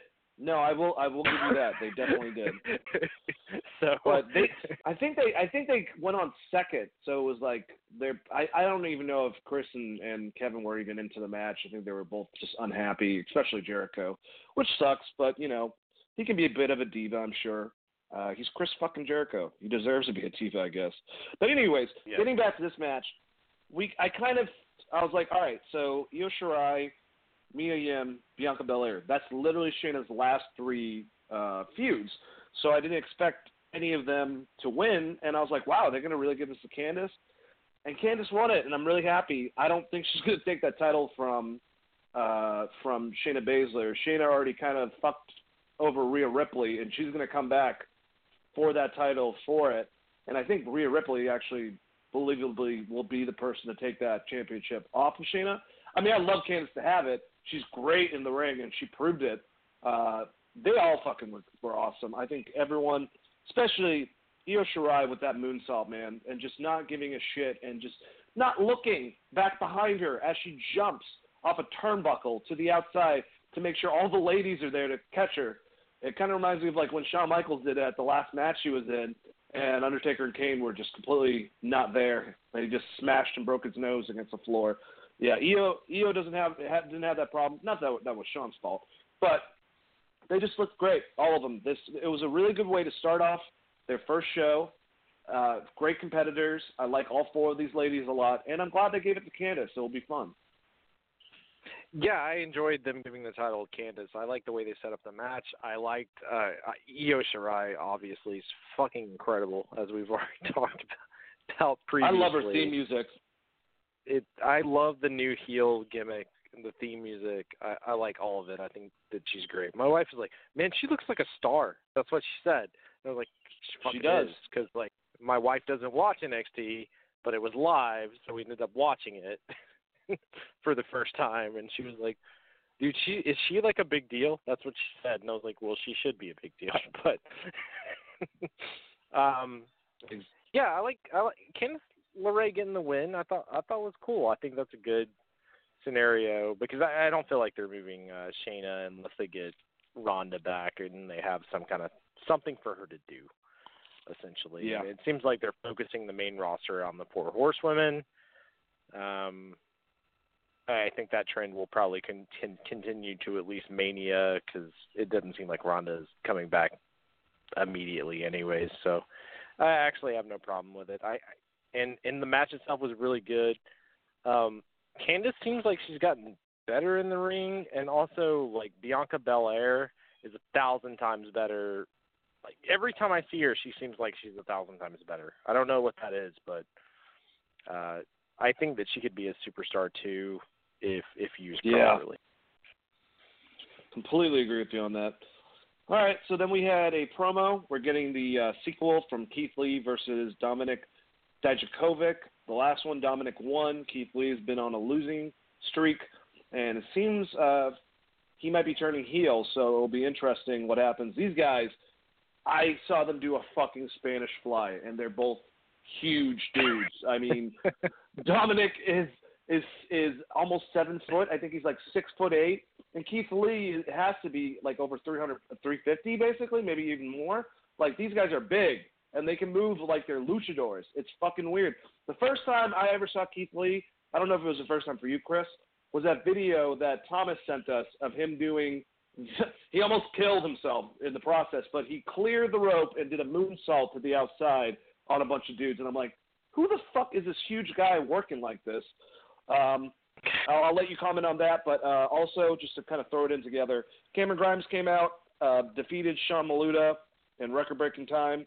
He did his jumping double stomp. That's his finisher. I feel like Aleister Black should have a conversation, be like, oh, that's your finisher. Oh, that's cool. That's just a random move that I do. But, whatever. Just have fun with it.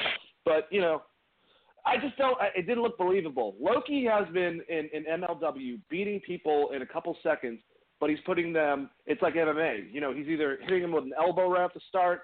It looks realistic. This didn't really look it, and Cameron Grimes needs to take off that fucking hat. And I do like Cameron Grimes beforehand, but he's kind of looking weird with the whatever the hell God dang it, I can't remember what the hell that guy's name. Anyways, Chris, what did you think about the promotion for Keith Lee versus Dominik Dijakovic and the match with Cameron Grimes beating Sean Maluta? Yeah, the Keith Lee match was very similar to the last match that they did.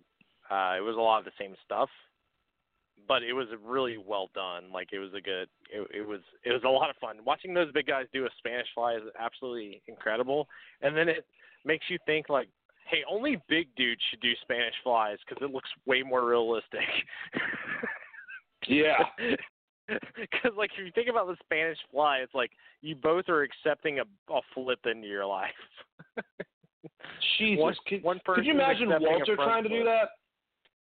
That'd be awesome. I bet he will. If he ever fights Keith Lee, I bet they'll do a Spanish Fly or something, or at least he'll reverse it or something, which would be great. Yep. All right, well, we moved on to the main event of the USA broadcast for the North American Championship. Roderick Strong going against Velveteen Dream. Towards the end, Strong capitalized on Undisputed Era interference. Then there was a ref bump and an end of heartache, but he couldn't put Dream away. It took Adam Cole to super kick Dream behind the referee's back, and Strong hit a second end of heartache to win the match and become the champion. The prophecy is there. They all have gold. I will say, with Velveteen Dream, yes, he is a superstar. I think he should have had somewhat of a promo beforehand, maybe early, like at the beginning of the show, to show off that side of him more. They did good with the packages, though. I just think that he's a bigger star than – he definitely should have had a takeover level entrance, I think. I think they should have done a little bit more for the first night just to show how big this guy is. But I disagree with people thinking that Dream basically got buried from this, because now he got fucked over from the North American title. He didn't lose that. And Adam Cole's the reason why that happened. So this makes me think almost immediately afterwards he's going to go after Adam Cole, and Velveteen Dream is going to be the next NXT champion, whenever that is. Chris, what do you think about this match? I agree with you 100%. I thought the match was really good. There's some missed spots there, here and there. It's kind of the first time they've worked together, and it's live for the first time, even though you live to tape or whatever. A little different atmosphere. I thought it was still a good match. It's not as good as like Adam Cole versus Gargano, but that's asking a lot. And I 100% agree with you. I think they're definitely setting up for Velveteen Dream to go after the title and finally get his NXT title, like heavyweight title win. He was by far the most over person on the show. It wasn't even fucking close in that arena. I think they should have done more to highlight him, but yeah, I 100% agree with you as far as where that's going in the future, because I'm assuming next week he's coming after Adam Cole.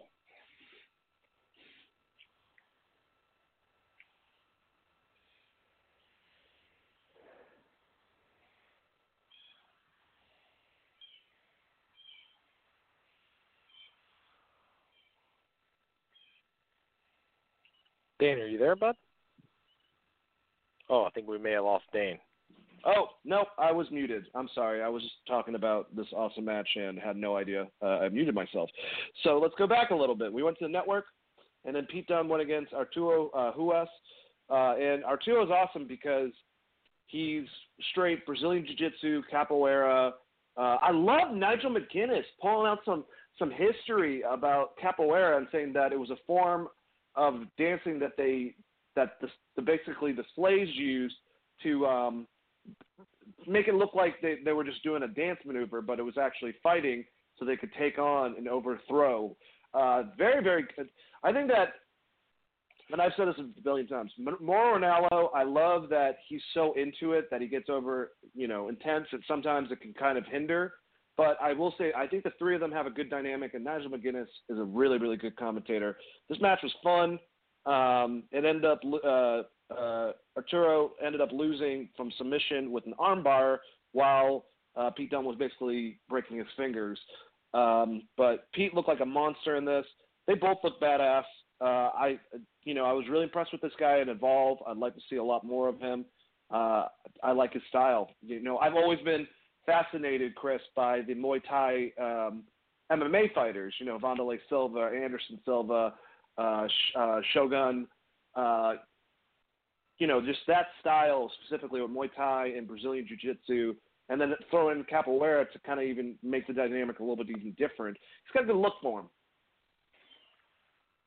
Yeah, I like this match a lot. I thought it was not as good as Arturo's last match at Evolve, but it was pretty good. It was a good opening, I guess, reintroduction to the general public to Pete Dunne, with him stomping his elbow and almost breaking it, and then putting him in the armbar while breaking his fingers. It was to me, it was like kind of a dominant Pete Dunne win. I don't know that I would have started Arturo with that. But outside of that, it was a really great match, and I do love that character. I think it's fun, and I like, especially if you're trying to do something that's more sports based, talking about their accolades beforehand. Like, for instance, if it's sports based, Dolph Ziggler would probably wreck a lot of people on the roster. Yeah, he would. So I'm glad that they're right. like at least talking about it and kind of trying to bring it into gimmicks, much like they do with Ken Shamrock and Dan Severn. Yeah, absolutely. All right, so then we had a match with Xia Li going against poor Aaliyah, who I think has been if she's like Ono, but Cassie Sono had this legacy beforehand as Chris Hero, but I think I've seen her there literally for years, and she lost again to Xia Li, although Xia Li, really cool concept again. Both very different. Not the greatest match, but I think Xia Li is getting better. I like this Chinese superstar that has like the geisha look almost. Very, very cool. And, she kicked the crap out of Aaliyah with the tornado kick, actually. So what do you think about this match, Chris? I think it was a WWE cool-off match. Like, they didn't know what to put there, and they just kind of threw it there. So I feel kind of bad for them. They also didn't give them that much time to work. So I can't say it was a bad match, but I will say it would be unfair for me to say it was a good match. Yeah, I agree with that. All right, so we had a wrestler named Denzel. I'm not going to even try to pronounce that. He was a jobber. I'm sorry. He was out in the ring. He was supposed to face Kushida, but he was attacked and destroyed by Marcel Bartel, Fabian Eichner, and Alexander Wolf of Imperium from NXT UK. Very weird to see them, there. That was very unexpected. You know, if I were to have thought people coming over from the UK branch, it would have been Mustache Mountain or Tony Storm. But very interesting. Apparently, what Triple H wants to do is have some of them over here for a program, then send them back, basically, and kind of just to show all the array of talent. And he plans on, once he has other performance centers and other shows set up, to do the same thing where NXT is the main hub. Makes a lot of sense. He's utilizing all the talent that he has. But people were saying Walter. He's essentially doing territories. You build a star and then you move them. You build a star and then you move them. Which, if it works, is going to be amazing and work really well. I agree completely. Well, I don't think any of us were expecting Walter to be there. The crowd was rumbling for him and started booing when they thought that he wasn't going to be there. But then the three members put their hands out. Walter music hits. Everyone crazy. I was extremely excited. Walter comes up. He joins them, but then is immediately interrupted by Kushida, who's pissed off that his match was kibosh. And we had basically Kushida brawled with Imperium until he was caught by Walter. Kushida barely escaped, but apparently a challenge has been made between the two of them, and we're going to be seeing Kushida go against Walter. Like I said, man, this is like Street Fighter. There's so many great different fucking fighting characters with different looks and different styles from places that we knew. You know, Kushida was so well known in Japan. Walter was so well known in Europe, especially Eastern Europe. It's great seeing this come together. I thought it was a very, very cool, one of my favorite spots of the night, I would say, Chris. It's great, but it also makes me worry about Kushida because do you beat Walter? And I feel like Kushida is the perfect guy to beat Walter, but maybe they pulled the trigger a little too early on it. Yeah. I can see that. Because Kushida is also a shoot fighter. So you have a little bit of that in there. And I think Kushida could be – I've always said this. I always thought Kushida was a star, and I felt he could have done more in New Japan, and part of the reason he left is because he wasn't getting – pushed in the manner that he should have probably been pushed in comparison to some of the other talent there. Let's say that. Yep, I agree, man. And it'll be a very, very cool interaction between the two of these guys. He's a monster because there's not a lot of wrestlers that are so amazing at both high flying at a capacity like he is, and also technical wrestling. Like, I'm trying to think in my head. I mean, I can think of Ricky Steamboat. You know, I can think of there's not, to be good at both dynamics. Eddie Guerrero is another good example of that. And he's really good at wrestling, and he's also really good with high flying and doing just crazy off the wall shit. Him mixed with Walter, who does crazy off the wall shit for a guy his size. It's going to be a lot of fun seeing them interact, I think. Yeah, it's going to be return. awesome. Kushita's not going to do the Tyler Bates spot where he almost dies on the floor, though. I can almost guarantee that. He's going to be like, no, fuck that. Yeah. I'm not the doing buckle that. Bomb to the post. Yeah. Yeah, Kushita's not doing that. So don't expect that move. That's dangerous, man. I really don't like the buckle bomb. I'm gonna be honest with you. I don't want to sound like a fucking nilly, but it's not my favorite move. It just looks like if it goes wrong, there's such easy way for that to go wrong, and then it's one of my favorite wrestlers has to retire. Yeah, it's even worse when he did it. He did it outside to the post. There was nothing even to grab onto with your hand. And he missed the post, and fucking Bates' head was like, pull up. And I know that they don't want to say he had a concussion, but I don't know how you don't have a concussion off that one, to be honest. Yeah, that's a very good point, man. That match was nuts.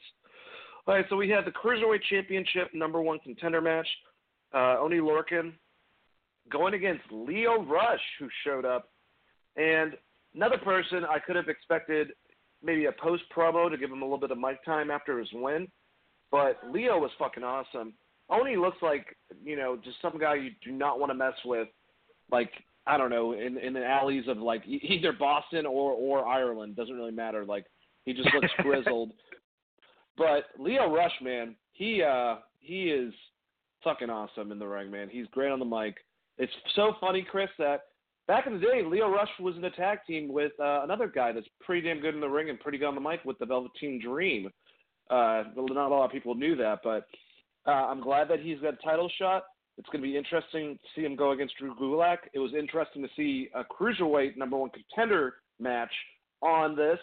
Even though we heard all that stuff, I think Leo could take that title away from Drew, and they could kind of run with that. He could probably bring a lot of prestige, and I'm glad that they got over all the bullshit. It looks like very similar with Harper, very similar to Sasha. I'm glad that these people are coming back and WWE's finding places for them. But what did you think about this match, Chris? I thought it was really good, and I was really excited to see Lio Rush back because he had one of those gimmicks where he just left two, basically got buried from the main roster by Vince. So I was surprised that he came back. I do think that you're spot on. You can give him the title, and now you have someone interesting to build it around because since, like, Neville and Enzo, they haven't had, like, a really good mouthpiece for that title. And not that Gulak is a bad wrestler or anything. I just don't think that. No. I mean, his last name is Gulak. Like, I don't know how over you're ever going to get with that name. Julia Gulia. I don't know why that popped in my head. But, yeah, I agree. He does have a ugly-ass last name. Last match, we had a street fight with Matt Riddle and Killian Dane. We kind of went over this. It got nutty. Then it went in the back parking lot, and then it went all over the place. And then everyone was involved. Like the Forgotten Sons got involved. Street Profits were fighting. If it wasn't such a clusterfuck, Chris, first of all, like I said, this is literally the third time the match between the two of them, or maybe the second time. Yeah, that's right, because they got in a brawl one time before that, where they just didn't give us a match. It just got fucked over because of an OTQ. I'm hoping, even though, like, I would assuming that it would end up being a street fight, but I'm pretty sure this was supposed to be billed as a street fight. So I was really confused. No winner, just everyone fighting. And they didn't really organize, like, setting up stuff. Like I said, they could have had the Undisputed Era kind of position themselves against Imperium and have, like, a face-off. They could have had Pete Dunne trying to fight with Walter, rekindling their feud from the past. Just stuff, little things to set up for the future. It just was guys fighting and baby faces versus heels. There was no organization. So that's my biggest critique of the night. And weird way to send it off, but I get it. I know that Monday Night Wars, that happened a lot at the end. Usually they just had storyline driven into it, and it was because they built it, and it was much more organized with who got hit by what and what finisher happened, who got rock bottom, and a stunner would happen. They did that in WCW, they did that in WWE during the Monday Night Wars, and I think Paul was trying to go for that, but I just think he kind of a couple bucks short, in my opinion. I agree with you 100%. and I will say this sucks because I really wanted to see Killian Dane versus Matt Riddle. Like, just give me the goddamn match already. Everything you said is 100% spot on because it did feel like a 90s era move to end the show, but, like, I don't know why they think that was good because people hated it then. Yeah, I don't know. But, hey, that was the first night, man. And, honestly, it's so weird. Once they go to 2 hours, it's going to be on USA, and the first week that starts, 2 weeks is going to be AEW. So we had some comments made, Chris, that we should probably talk about. Oh, actually, well, before we do that, there were a couple of minor injuries that happened. Let's see. So basically, Velveteen Dream was favoring after had lumbar pain. Where is the lumbar? Is that your back, basically? I don't know what the hell Your it is. lower back, like if you're sitting in a chair, it's the mid right above your ass. And he was walking gingerly, apparently, in the back. He's supposed to make a full recovery, but he's beaten up, basically. I would let him have. You can give him 2 weeks off after this, and then him come after Adam Cole like, I'm not fucking around, you screwed me over, I'm taking your title, and really bring it. Maybe the first night they go against AEW, give him off next week if you need to, maybe do a promo with them.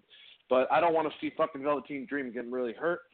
Unfortunately, Arturo Ruas, he needed an X-ray on his hand after the match with Pete Dunne. Maybe Dunne when he was in the armbar. Maybe this is kind of the reason why you don't, because Pete did an actual armbar. So maybe that's the reason why you don't do it, I guess, to make sure situations like this doesn't happen. I don't know. And then Kona Reeves was busting open during a dark match before the broadcast. He needs stitches, and he had orbital bone damage. And he's getting re-examined after the swelling goes down. So that sucks. None of the three are medically cleared at this time. So those are the injury reports. One of the bad sides about this, but intensity happens, and situations like this are inevitable, unfortunately. Chris, you got any comments? Yeah, it sucks for Arturo because I feel like they were gearing up to give him some sort of push, and now we don't know where he's at. I think Velveteen Dream will be fine. Like you said, you could just use them in promos to build up to that match with Adam Cole, which is, I think, is where it's going. And it'll also get his character over on TV. So I don't necessarily think his injury is too terrible or a bad idea. The other one is just kind of there, and that's the worst injury of the night. Just kind of sucks. But I don't know booking-wise what I would do anyways out of that. So, yeah, outside of that, obviously, anytime anyone gets hurt, it's a real shitty situation. But I think that it sucks. For Arturo, it sucks because I feel like they were going to do something with him. And hopefully, maybe even his injury is a gimmick because Pete Dunne breaks the fingers in the hand. I hope and they're going so. to do something else. So I'm hoping that one might be a gimmick just because of where he was injured at. Yeah, and accidents happen. I don't think Pete was trying to go into business for himself or anything like that. I think it was, due to the hold, it might have actually caused an injury. And that happens in wrestling all the time. Hopefully he's healed up soon, and hopefully the other gentleman, Kona Reeves, everything's okay with his orbital bone. That really sucks. Velveteen Dream, just let him chill and relax, and we'll see him back very soon. So maybe we should finally talk about this, Chris, because we got 15 minutes left. All right, so I'm sure you guys know Kenny Omega was on Sportita Dropkick Discussion, and one of the chairmen of AEW was asked about the impending Wednesday Night War with WWE NXT brand, and the Best Bout Machine had an interesting response about it, to say the least. So I'm going to say the quote. No, I'm not going to try to do it in Kenny Omega's weird, frantic promo style, but I'll just you can call it in water if you want. No, I'm just kidding.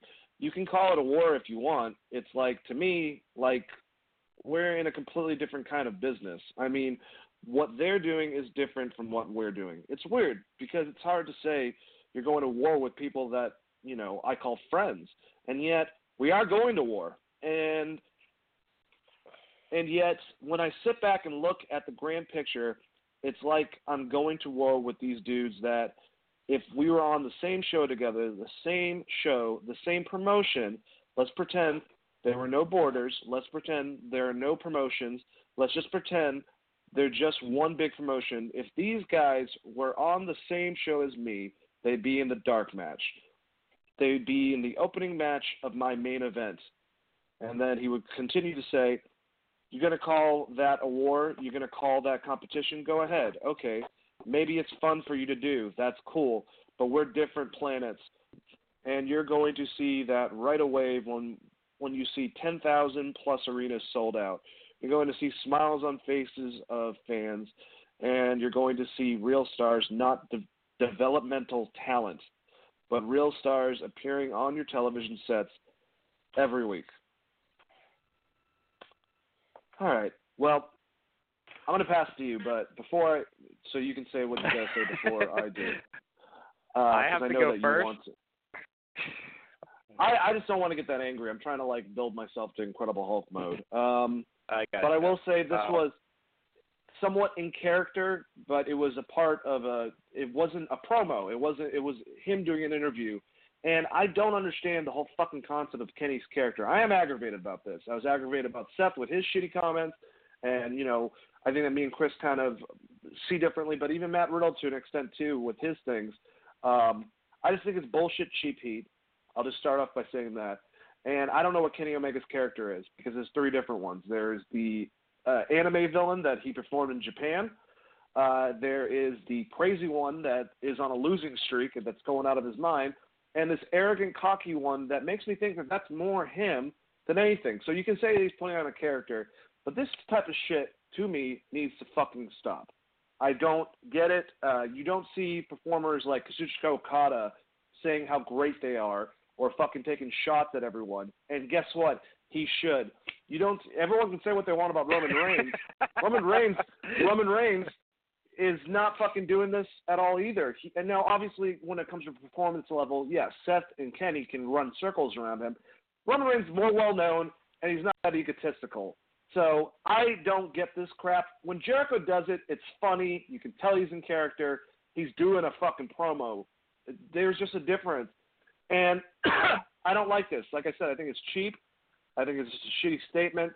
I think those are his friends and former colleagues, and some of them that Dominik Dijakovic even stated was, oh, okay, good. I'm glad that during your anniversary show that you did at PWG, you basically your match sucked compared to me and Keith Lee's, and that's that match that everyone talks about with them that started off them having a lot of matches together. So I thought it was a dick move. Fucking Adam Cole, Velveteen Dream, Kushida, they're lower than you. They are fucking on the dark matches. They are – give me a break, Kenny. You don't even believe that. It's just cocky and arrogance, and that shit that him and Seth are doing, put them down a fucking a pedestal for me. I guess I'm going, Chris, is what I'm trying to say. They put them down a pedestal. They're two of the best in-ring competitors, but guess what? Hate to fucking tell you, they're not doing things in the industry like The Fiend, like Jon Moxley, like Becky, like Kofi even, like Roman even, like fucking, I'll even say Braun Strowman, sometimes can be at a different level. When him and Seth were with each other, Braun looked more like a goddamn star interacting with Stone Cold than Seth did. And when it gets back to Kenny, Kenny's down on the fucking totem pole with Jon Moxley and Cody in his own industry when it comes to being a star. I love Kenny Omega, but fuck that. That's bullshit. And I just don't understand how that's going to help. I understand he's a little bit sore because of the show that, he helped organize in Jacksonville and WWE positioning against him. And obviously NXT is going head-to-head against them to make a statement. But NXT was always on Wednesday nights. It was. Obviously it's not going to be live now in 2 hours on USA, but it was always on Wednesday nights beforehand. And Dynamite sucks as a name. I liked Wednesday Night Dynamite way better, so fuck you. I'm just kidding. Chris. Oh, man, how do I follow this up? I will say what I am hoping within the depths of my heart that this was supposed to be a promo. Like supposed to be I'm going to get some heat like Jericho gets heat, and it just came off very poorly. But if he actually feels that way, what I would say about no one knew who the fuck you were until you fought Okada. Like, if we're being honest, like, I knew who he was, but it was because he was a wrestler that did Street Fighter tournaments. But if we're going back 3 years ago or 2 years ago when this podcast started, no one knew who you were, bro. And that's not me trying to be a dick, but, like, to call, like, Keith Lee out and, like, some of these dudes that were kind of at the same level but maybe didn't get 60-minute matches against Okada, for instance, in the Tokyo Dome, I would say it's a real shit bag move. I like Omega as well. I was never as high on Omega as some other people were. I think when we did our top 10 list, I had to fight tooth and nail for for Okada to get ranked 3, and Omega ended up winning it. But yeah, all around, I just really terrible, like, not needed, I guess. It's not going to help their brand at all by him calling them developmental talent.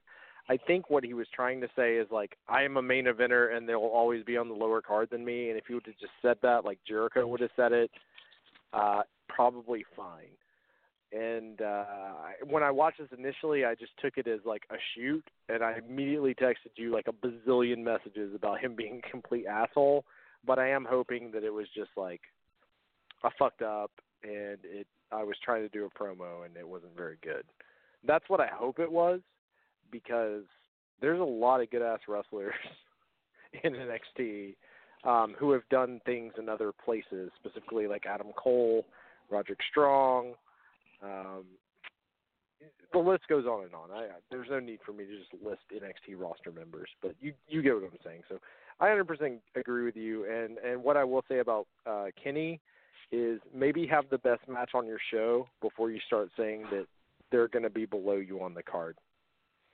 Because no shit. If you look back at Gargano and Cole's matches recently, Kenny Omega hasn't had anything that's touched that since Okada.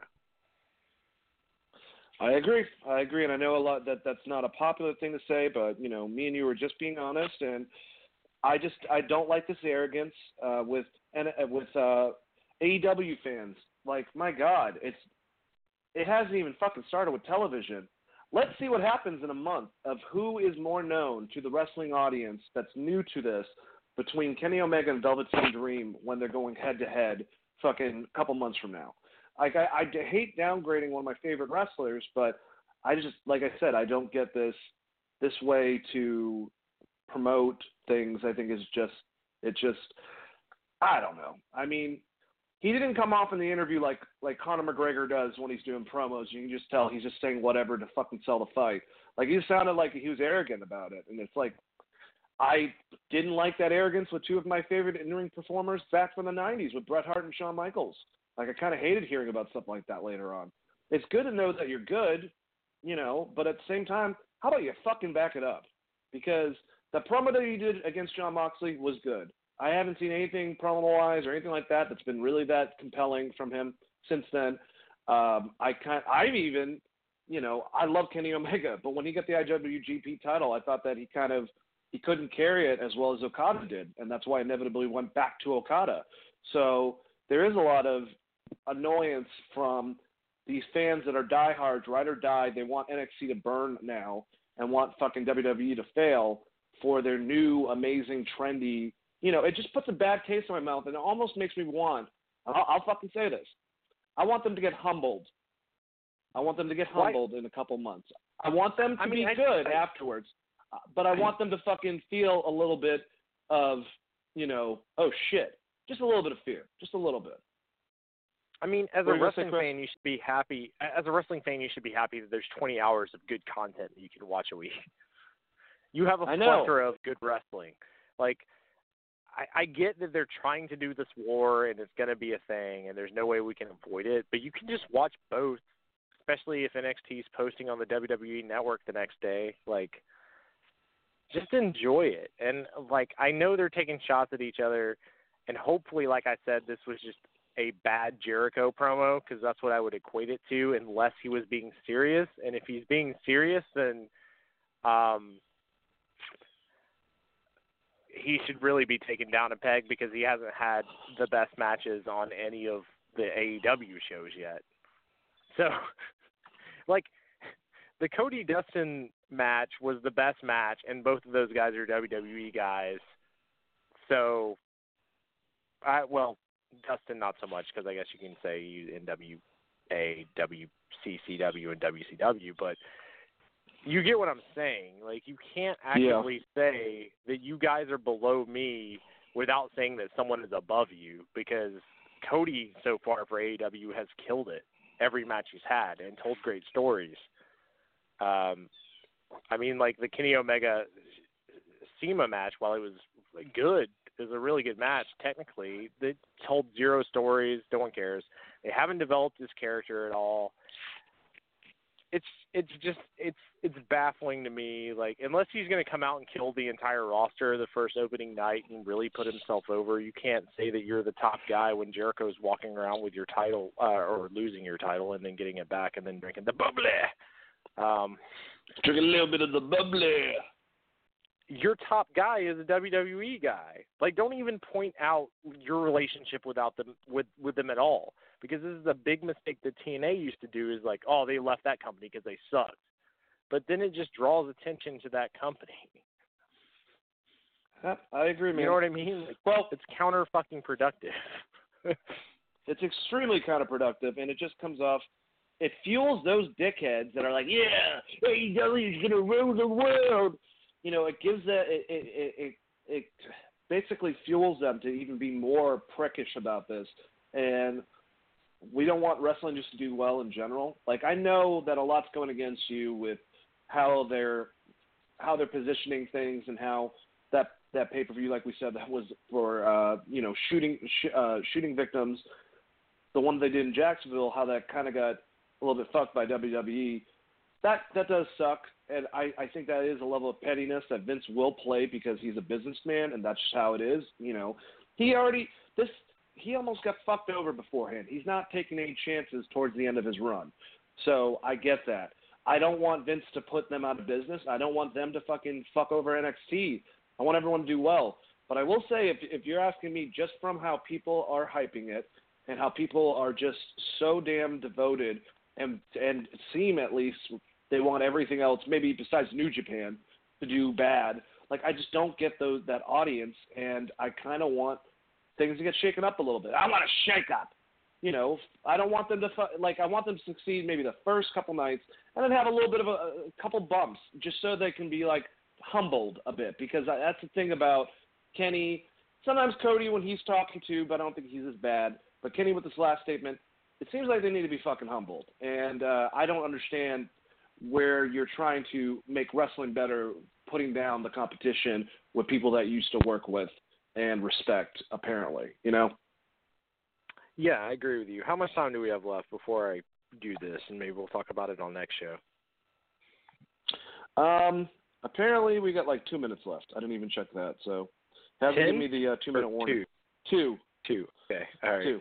Yeah, so never mind. I'm not going to get into it. Essentially what I was going to say is that the big question is, what are they even going to build their show around at 2 hours when they don't really have any storylines going except for maybe Aja Kong versus Awesome Kong and the Lucha Brothers versus the Young Bucks. That's the only stories they've really told us. Well, with Chris, Cody killing. They're trying to go for their diehard fans, and obviously those fans watch being the elite. Except for the problem is not a lot of people do. So I don't know. They always keep on saying they're going to remain smaller, but I think that's still a bunch of bullshit. And that, I mean, if they want to be global. They want to be known everywhere. So it's whatever. Well, then don't call NXT developmental if you want to be smaller. No shit. Well, and I completely agree with you on that, but we got to wrap it up. Great show, guys.